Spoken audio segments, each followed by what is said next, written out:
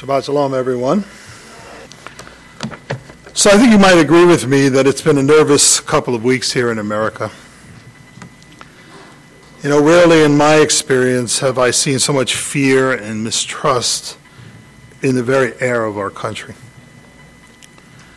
And in my humble opinion, much of that mistrust comes from a lack of knowledge of one another and fear that the other must always first be considered a threat. But it doesn't have to be that way. I'm not denying that there are bad people in the world with bad intentions. But I have to ask how much of the conflict and resulting tragedy we see is a product of fear without reason. In last week's Parsha, it ended as Israel resumed its march toward the Promised Land. And as they proceeded, they needed to march through the land of the Amorites on their way. So I want you to put up the first slide. Now, there are going to be, this is going to be a tricky, this stupid thing doesn't work. Because, battery missing. There you go. It only takes one battery? One battery that doesn't work. That's interesting, there are two battery things, though. I got it. Okay. So there's a map of Israel up here.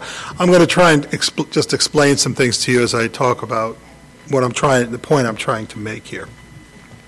I don't know if you'll be able to see it very well. So it says, so they sent messages to Sihon, the king of the Amorites. Now the Amorites are located there around that circle. All right? They sent him a message allowing them to pass through their land, asking if they could pass through their land. They promised not to use any of the water or other resources as they made their way through the land. They were headed for the Holy Land. But whether out of fear or hatred or both, Sihon refused to allow the Israelites to pass through peacefully. Rather, he gathered his armies, and he gathered his armies and he went up against Israel to drive them out of the land. He chose curse instead of blessing, and it resulted in his downfall. The Israelites defeated them and occupied their lands, took over their cities. And so it says in Bamidbar, in verse 31 of chapter 21, it says, thus Israel lived in the land of the Amorites. They took it over. All because they wouldn't have a conversation. And then on top of that, the second circle, look, we got all the circles there. Okay, the second circle, the red one, it says on top of that, Og, the king of Bashan, made war with the Israelites for no reason at all. He just decided they were too close, and he fought with them, and they too were defeated. And the parasha ends with Israel encamped on the plains of Moab, opposite Jericho, in that third circle that you see there. So they encamped there because it's close to Jericho, and then they could get into Jericho.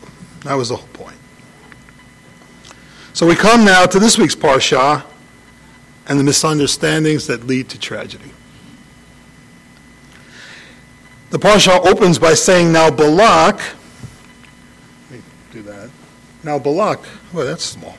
Now Balak, the son of Zippor, saw all that the Israelites had done to the Amorites. In other words, he saw all that stuff that happened, and that Israel was defeating all of its enemies. And one can understand, having seen all of that, how Balak, the king of the Moabites, would be fearful of the Israelites. After all, they just defeated all the tribes north of Moab and even occupied their lands. But just as in the case of the Amorites and Og of Bashan, Balak makes no effort to speak to Moses or the other leaders of Israel to determine their motives. Instead, he assumes that the Israelites are his enemies, and he prepares to oppose them. His fears are understandable. To someone on the outside, the Israelites appear warlike. They've utterly defeated these other nations, so it's natural to assume they're looking for the same thing now that they're on his doorstep. And it's obvious that he thinks this way because of what he says next. So it says there, so Moab was in great fear because of the people, for they were numerous, and Moab was in dread of the sons of Israel. Moab said to the elders of Midian, now this horde will lick up all that is around us as the ox licks up the grass of the field. So he made an assumption based on what he thought was true. And you can see from this quote, it wasn't enough that Moab was in fear of the Israelites. They even got their neighbors, the Midianites, involved. I want to show you a map here. And the Midianites are down there. They're a little lower than Moab. You see where Moab is. And the Midianites are even further away. The Israelites already went through their lands. They don't need to go there again. But they got Midian. You can see from the quote, it wasn't enough that Moab was in fear of the Israelites. They got their neighbors, the Midianites, involved too. This even though Israel was nowhere near Midian, and Israel had a good relationship with the Midianites up until then. Remember, Jethro, Moses' father-in-law, was a leader among the Midianites. According to tradition, the Moabites went to the Midianites precisely because they knew of Moses, for he had spent 40 years with them, you'll recall. He was a shepherd among the Midianites. And so the Midianites told him, and this is a quote from Rashi, right? Is that right? This is Rashi's comment on that. He said they told them, in other words, the Midianites told the Moabites, his strength is solely in his mouth. So the Midianites said, we too will come against them with a man whose strength is in his mouth. So they sent for the evil prophet Balaam. Fight fire with fire. They sent for Balaam. So who is this person, Balaam? According to tradition, it says, if you ask, why did God bestow his Shekinah on a wicked Gentile? The answer is so that the nation should not have an excuse to say had we had prophets, we would have repented. So he assigned them a prophet. But they breached the morally accepted barrier. For at first they had refrained from immorality, but then Balaam advised them to offer themselves freely for prostitution, which we'll talk about a little later on. In other words, Balaam, as we all know in the story, wanted to figure out a way to curse the Jewish people, not bless them. Of course, God thwarted his plans. But you see, here's what's happened. Instead of trying to negotiate peace with the Israelites, to understand what they were looking for, they immediately found someone who embodied their fears. Let's take a closer look at Balaam. At first glance, it appears he will not go against the will of God and curse the Israelites. But really, in the end, it doesn't take much to change his mind. Though time and again God seeks to dissuade him from going, he seems bent on making the journey to curse the Israelites. Why? Was it just for the money? I don't think so. When they first asked him to go, he says, though Balak were to give me his house full of silver and gold, I could not do anything, either small or great, contrary to the command of the Lord my God. And despite this, Balaam looks for a way to go and curse Israel. I mean, despite all of that, he's still willing to give it a try. So it seems that the Moabites have found in Balaam the embodiment of their prejudices and fears.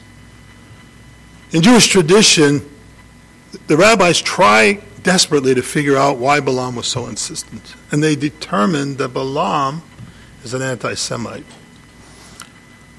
And if you come to my study this afternoon, we're going to go through this, but he actually, his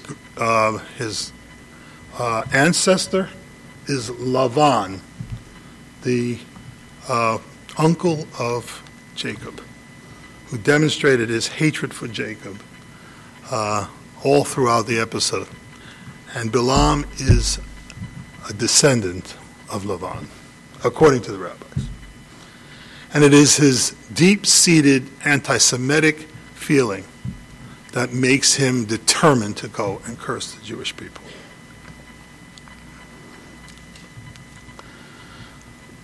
So, despite all of this, he looks for a way to go and curse Israel. It seems that they have there in him the one who embodies their own prejudices and fears. And this is the way of fear. This is what I want to tell you people. This is the way of fear. And in Balaam, Moab found its voice. And he will rail and curse and hope to defeat Israel. This rather than seek to know and understand the other. But God will not allow Israel to be cursed. It is God who is blessing Israel, and no prophet bent on evil will prevail against God's people. So we see that despite effort after effort by Balaam to curse Israel, God's blessings and protection cover them. You'd think that after a while, Balak and Balaam would get the gist of this and realize that if God is protecting and blessing Israel in this way, that maybe, just maybe, they should get to understand Israel a little better. That maybe God has a purpose for Israel that they need to appreciate. But their fear and prejudice simply will not allow them to go there. Fear blinds us to the humanity in the other and prevents the possibility that we might just be able to bless and help one another. That's why we have to fight the urge to fear others and why we need to strive to understand one another. Only then will we have real peace. I know, I hear those reasonable voices saying, but there are evil people in the world who cannot be reasoned with. What do we do about them? And we've seen so many of them these days. It seems Balaam and Balak are two such people, by the way. Despite the blessings he's forced to utter on Israel's behalf, he continues plotting Israel's destruction. So he hits on a plan. If they cannot defeat Israel, then he will force God's hand and have him punish Israel. So with the help of Midian and the Moabites lure Israel into idolatry and immorality, bringing down on them the wrath of God. The way they finally defeat Israel is to make Israel become what they are. And when we turn to the ways of those who hate, when we do the same, when we do and feel the same way as they do, we become them. The very thing we do not want to be. We have seen this scenario played out too many times in recent weeks, and I hope somehow we can stop it. People should not hate people just because they're people. If we have reason to have to defend ourselves, okay. And we will look to do something reasonable. But hatred for hate's sake is evil. So how can we stop it? What can we do? Maybe we need to stop listening to our own prophets of doom and gloom. Those who demonize others and assume the worst of those who are not like ourselves. Maybe we need to instead to listen to the words of our King and Messiah, who told us, you've heard that it was said, you shall love your neighbor and hate your enemy. But I say to you, love your enemies and pray for those who persecute you, so that you may be the sons of your Father who is in heaven. For he causes the sun to rise on the evil and the good. Do you understand that saying? God causes the sun to rise on the evil and the good. God's mercy is for all. and he sends rain on the righteous and the unrighteous. For if you love those who love you, what reward do you have? Do not even the tax collectors do the same? And if you greet only your brothers, what more are you doing than others? Do not even the Gentiles do the same? Therefore, you are to be perfect, as your heavenly Father is perfect. The Messiah Yeshua gives us the hard choice. In a scary world, he gives us the hard choice, where you can't know who the bad guy is and who is not. He gives us the hard choice. But the alternative, brothers and sisters, is to live in fear.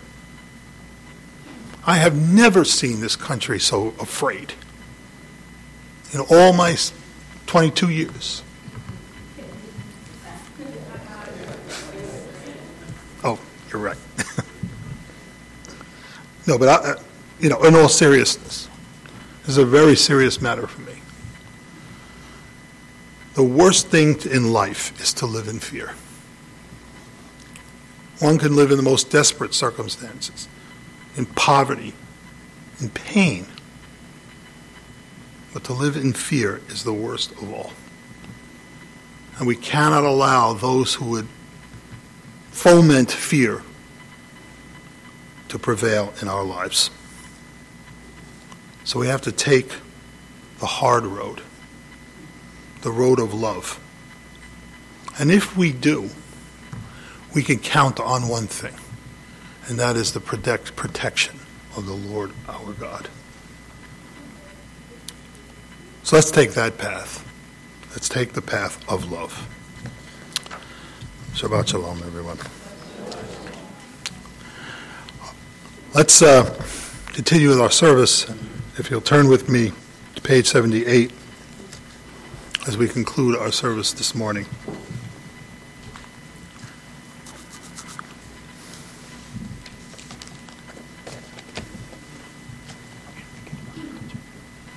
No, I did not. Thank you.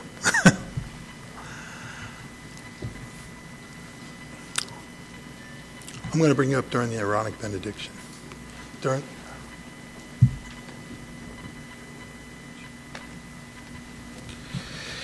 So please turn with me to page 78. Why don't we stand and let's bless the Master of the universe, the one who is really in control, by the way. I know it's scary. It seems so.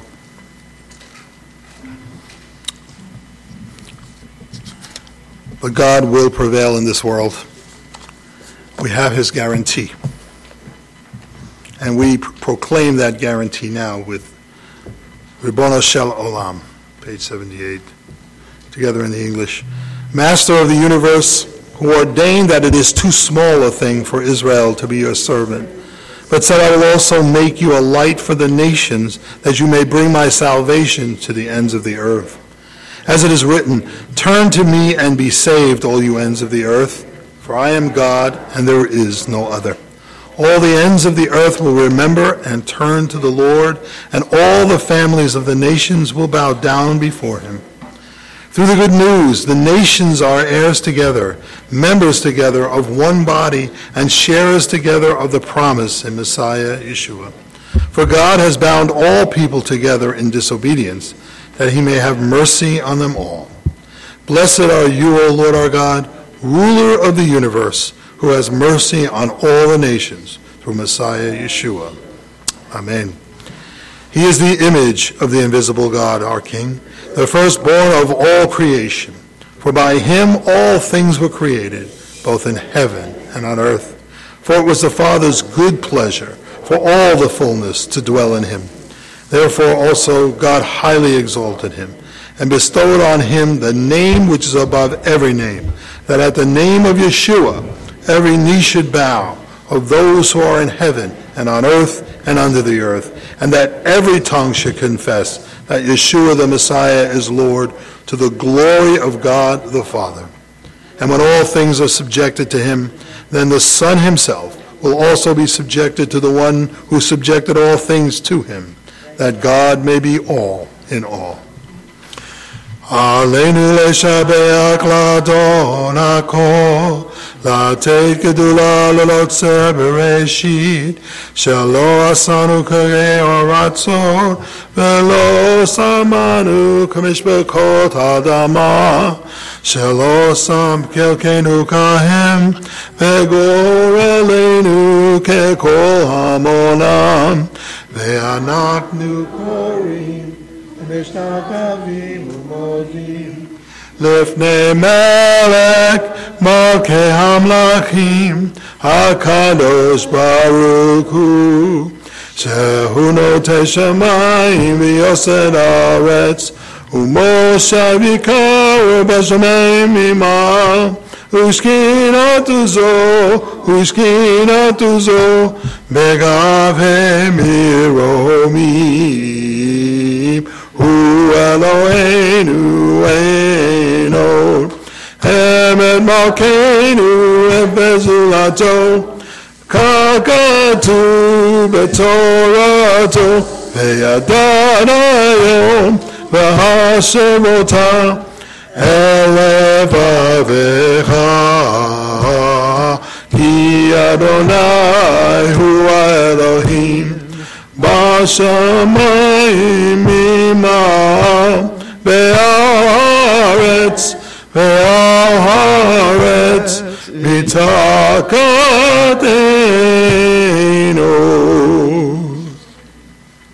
Therefore we put our hope in you, Adonai our God, that we may soon see your mighty splendor. To remove detestable idolatry from the earth, and false gods will be utterly cut off, to perfect the universe through the almighty sovereignty. Then all humanity will call upon your name, to turn all the earth's wicked toward you. All the world's inhabitants will recognize and know that to you every knee should bend, every tongue should swear. Before you, Adonai our God, they will bend every knee and cast themselves down. To the glory of your name they'll render homage, and they will all accept upon themselves the yoke of your kingship, that you may reign over them soon and eternally. For the kingdom is yours, and you will reign for all eternity in glory, as it is written in your Torah. Adonai shall reign for all eternity. And it is said, the Lord will be king over all the world. On that day the Lord will be one, and God's name will be one. ונאמר והיה אדוני למלך על כל הארץ ביום ההוא יהיה אדוני אחד ושמו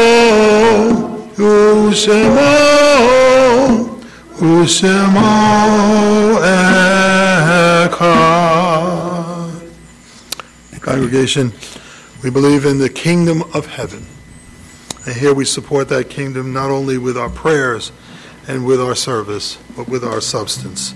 So come, let's bring our tithes and offerings, giving thanks to the Lord our God.